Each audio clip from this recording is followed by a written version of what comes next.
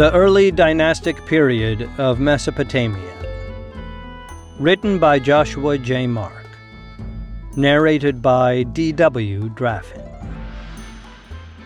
The Early Dynastic Period of Mesopotamia is the modern-day archaeological term for the era in Mesopotamian history, 2900 to 2334 BCE, during which some of the most significant cultural advances were made, including the rise of the cities, the development of writing, and the establishment of governments.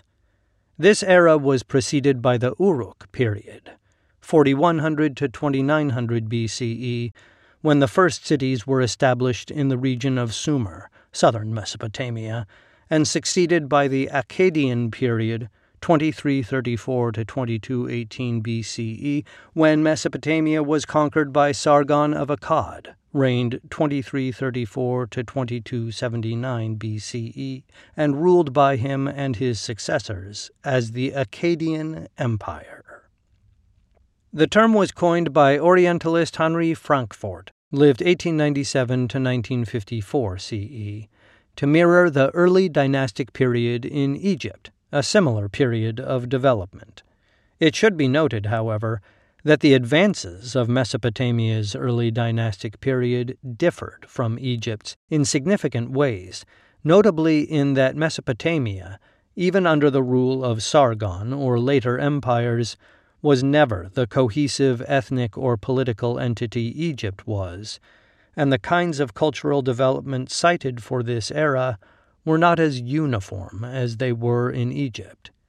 The city-states of Sumer were, for much of their history, each independently governed, not united under the reign of a single king as in the case of Egyptian government, and so a city like Uruk or Ur might have developed some important cultural advance which was not shared, at least not readily, with others. The era is divided by archaeologists into three sub-periods. Dynastic 1, 2900 to 2800 BCE. Dynastic 2, 2800 to 2600 BCE. Dynastic 3, 2600 to 2334 BCE. These are considered arbitrary divisions by some scholars and historians, as there is no clear demarcation line separating one from the next. Even so, there is enough of a subtle difference that division is considered justified. Uruk period. The earliest era in Mesopotamian history is the Ubaid period, circa 5000 to 4100 BCE, about which little is known. The origins of the Ubaid people, so called because of the modern-day site Tel al-Ubaid, where the major finds of the culture were located, are obscure, and as they left no written records, the little information archaeologists have on them comes from their pottery and artwork. They had already shifted from a hunter-gatherer society to an agrarian culture and established small rural communities before the rise of Sumer. These villages developed during the Uruk period, named for the central archaeological site which defines the era, the city of Uruk, and in time became the first cities. Major advances of this period, besides urbanization, were monumental architecture, circa 3500 to 3300 BCE, the development of cylinder seals, circa 3600 BCE, although the basic paradigm of the seal was already known. Writing, circa 3600 to 3500 BCE.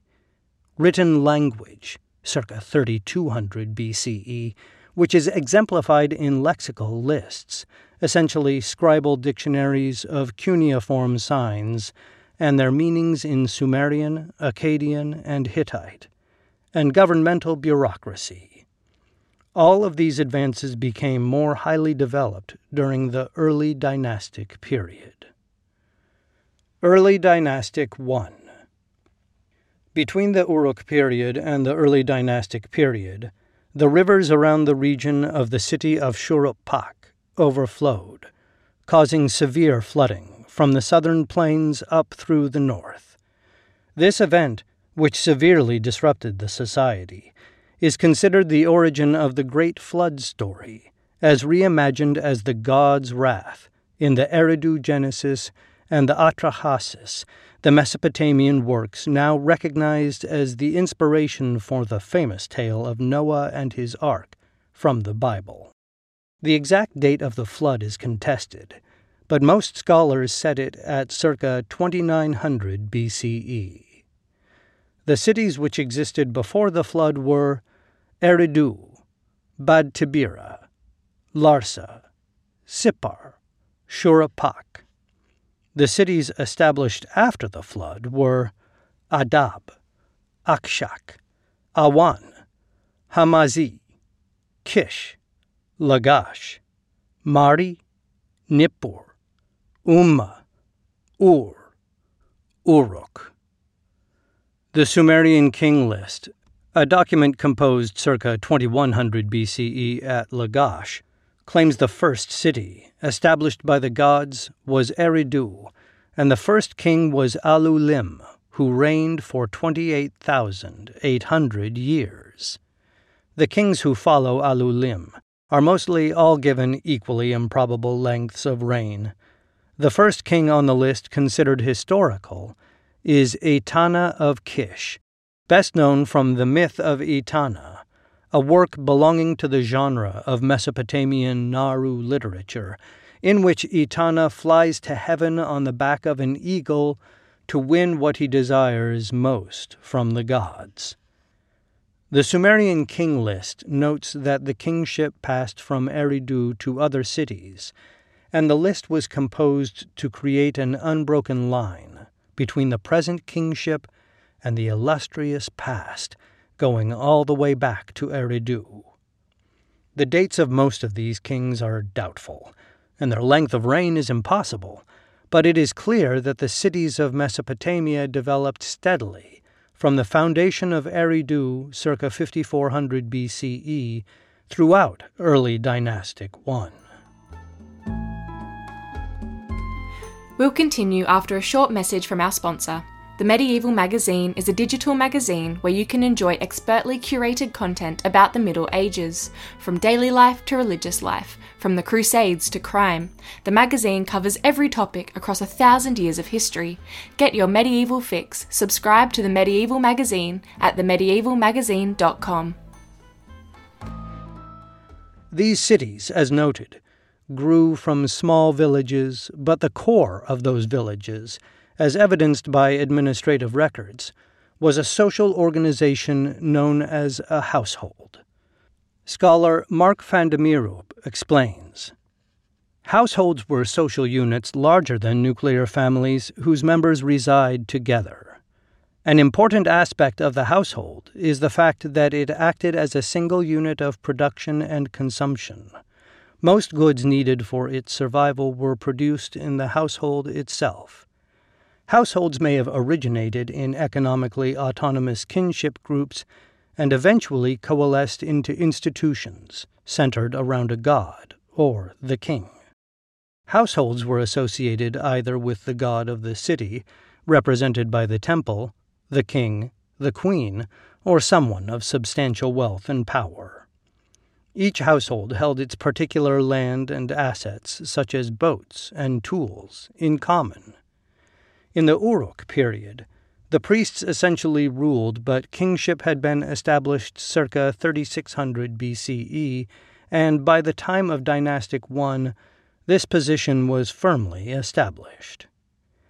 Each household followed the same hierarchy, with the king at the top, then the queen, who sometimes had her own household, the priests of the city's god, the military, administration bureaucracy, merchant and artisan class, skilled workers, and the unskilled workers, laborers, at the bottom. Laborers were paid through rations distributed by the administrator of the king, queen, or temple, and usually consisted of barley, wool, and oil. People also fished and cultivated private gardens to supplement their income. Mark van de Meerup comments on the rations provided. It is clear that these rations constituted the support given to the household's dependents, whether productive or not. The amounts were provided according to the sex and status of the worker. A male worker regularly received double the amount of grain given to a female worker. Supervisors received more than their subordinates, specialized craftsmen more than unskilled laborers, and so on. Although Sumerian women had nearly equal rights, this paradigm did not extend to the lowest classes, who had few rights overall. The policy and practices of the household would remain a constant as the early cities of Dynastic I developed and became the powerful city-states of Dynastic II. Early Dynastic II. The Dynastic II period saw the development of these earlier advances as the individual cities expanded. Technology was improved, and the household paradigm maintained a cohesive structure for the developing culture. Scholar Wolfram von Soden comments, "The culture was based on the formation of a society based on a division of labor, which freed large groups of the population, such as artisans, merchants, and cultic and administrative personnel, from the production of food, as well as on an advanced technology for the production of clay vessels using the potter's wheel, metallurgy, and the mass production of heavily used objects. The stability provided by the household model allowed for the cultural expansion which necessitated invention and innovation. Ceramics and metallurgy were produced en masse, while jewelry of precious gems became a mainstay for the upper class, as did fine cloth woven by the laborers. This model worked well for the upper class, and the mass-produced items, bread, and woven cloth were also lucrative trade items, but this wealth never trickled down to the lower-class laborers who produced the merchandise. Mark van de Meerup explains, "The majority of workers provided repetitive manual labor. Women were especially used as millers and weavers. Milling at this time was a back-breaking task which required that grain be rubbed back and forth over a stone slab with a smaller handheld stone. The women were supposed to produce set quotas on a daily basis. Later, weaving quotas could easily be as high as 2 square meters a day. Those were heavy tasks that could lead to physical injuries, as is shown by the skeletons of women." As the wealth and power of the cities grew, they attracted more and more people from rural areas. Cities afforded protection from raiders, slavers, and the elements, in addition to providing opportunities for work, which at first, anyway, seemed preferable to trying to scratch out a living as an independent farmer. Those who remained in rural communities were left with the burden of providing at least the same amount of grain to the cities, and then increasingly more than they had before. Scholar Gwendolyn Lake notes, as the city grew larger and more populous, attracting more and more people eager to escape the drudgery of subsistence farming, and perhaps also the narrow horizons of traditional communities, the demands on the remaining rural population increased. Tension and unrest seem to have been met with violent repression. Pictorial scenes on seals and other objects show groups of prisoners, their hands bound behind their backs. These scenes clearly depict fellow citizens, not foreign prisoners held as slaves, but nothing was done to stop this practice because of the very same model of the household which held society together. The upper-class heads of the households maintained large estates, and the workers on those lands were expected to produce to the household's expectations. This placed a tremendous burden on the workers to the extent that they seem to have seen the mundane work in the city as preferable. Further, as Lake notes, the climate changed so that much less water was carried by the rivers and may have prompted even more people to seek their survival in the city. Each city rivaled the next in population growth, and as cities became wealthier, they desired even more. Around 2700 BCE, Enmebaragesi of Kish led the Sumerian cities in a war against Elam, the first war in recorded history, and defeated the Elamites, carrying back the spoils to Sumer.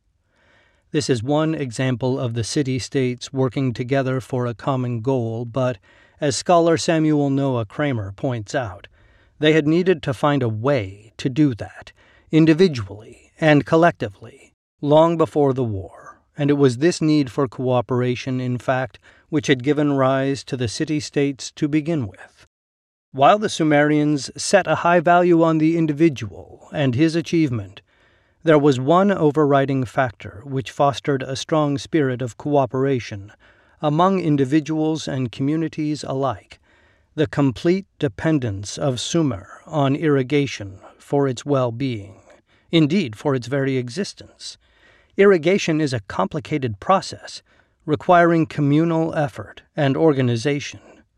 Canals had to be dug and kept in constant repair. The water had to be divided equitably among all concerned. To ensure this, a power stronger than the individual landowner or even the single community was mandatory. Hence the growth of governmental institutions and the rise of the Sumerian state. When they had to, the city-states cooperated and were able to accomplish their goals. Apart from necessary cooperation for survival, however, and this would include trade agreements, the cities pursued their own self-interest, often to the detriment of others. Early Dynastic III. The Early Dynastic III period witnessed the rise of Kish in the north and Uruk in the south as the two dominant political powers. This is the era in which the kings are best historically, archaeologically attested, but still the dynasties of some cities, like Lagash, are not included in the Sumerian king list, and the dates of that list for other kings often do not correspond to dates in other documents or the archaeological record. The great kings of Uruk, for example, such as Meshki-an-Gagashur, Enmerkar, who was said to have first founded Uruk, Lugalbanda, Dumuzi, and the great hero king Gilgamesh, are all listed toward the beginning of the early Dynastic III period, circa 2600 BCE, but are also associated with earlier rulers such as Enmebaragesi and later kings like Eannatum, circa 2500 to 2400 BCE. There seems to be no reconciling these differences in chronology. The first king of the first dynasty of Lagash, Ur-Nanshe, established Lagash as a strong political presence, and his son Eannatum would expand on his policies and conquer all of Sumer. Eannatum, calling upon Enlil, patron god of Lagash, and Ninurta, god of war, led his armies against the other city-states and conquered all of Sumer, including Uruk and Kish, and then moved against the Elamites and took large portions of their territory.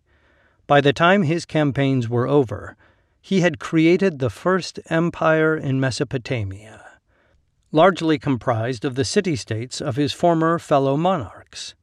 His empire was challenged shortly after his death, however, and his successors could not maintain it. One of the most interesting and mysterious of the monarchs who are said to have freed their cities from the empire of Lagash is the only female ruler on the Sumerian king list, Kubaba, also given as Kugbao, who founded the third dynasty of Kish. The Sumerian king list describes her briefly as the woman tavern keeper who made firm the foundations of Kish. Who she was, where she came from, and how she came to power is unknown. Her son, Puzur-Suen, and grandson Ur-Zababa were both successful kings, and Kubaba herself was deified after her death. Her cult, in fact, would inform the later goddess of the Hurrians, Hepat, and famously the Phrygian mother goddess Matar Kubeleia, Mother Kybele, who was worshipped by the Ionian Greeks of Anatolia Kilikia as Kybele. The Akkadian period.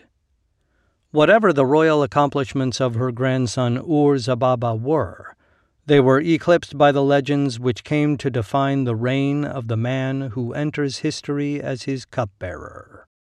Sargon of Akkad's biography, which scholars consider a highly mythologized version of events, claims that he was born in the north, the illegitimate son of a changeling, who gave birth to him in secret, and then set him afloat on the river in a basket of reeds, which brought him to the city of Kish, where he was found by the royal gardener Aki.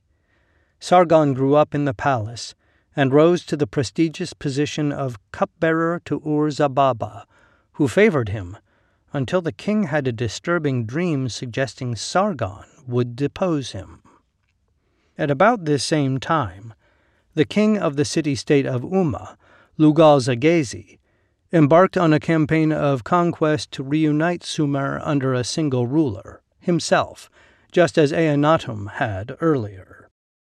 Ur-Zababa sent Sargon as an emissary to Lugal-Zaggisi, who was on the march toward Kish, possibly with terms, but, according to legend, with the request that the king of Umma kill the messenger.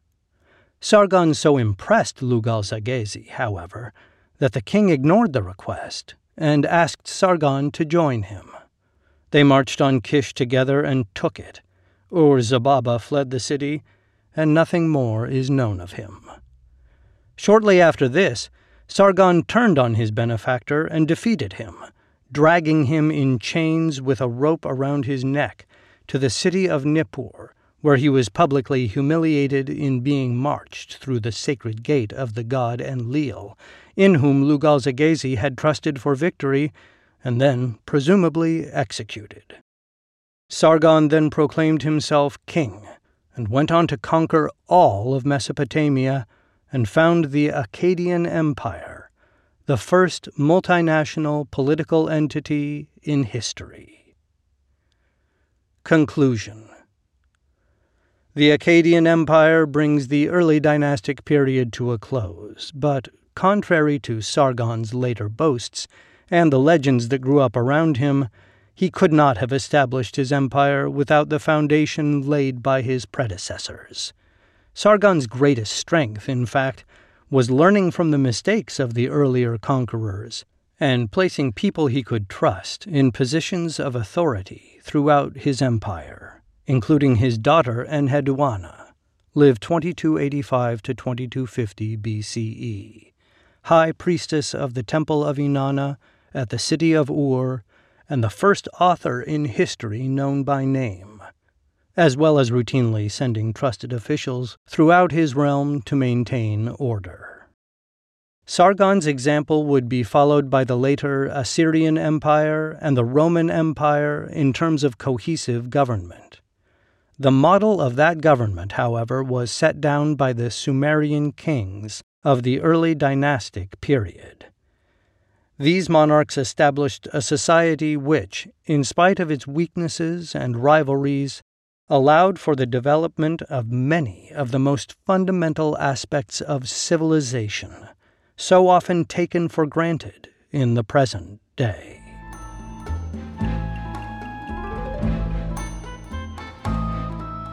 This recording was brought to you by Ancient History Encyclopedia.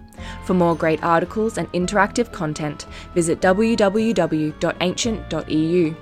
You can find a video version of this article on the YouTube channel The Study of Antiquity and the Middle Ages by following the link in the description below. Ancient History Encyclopedia is a non-profit organisation. If you would like to support our work, visit www.ancient.eu/support or follow the links in the description below.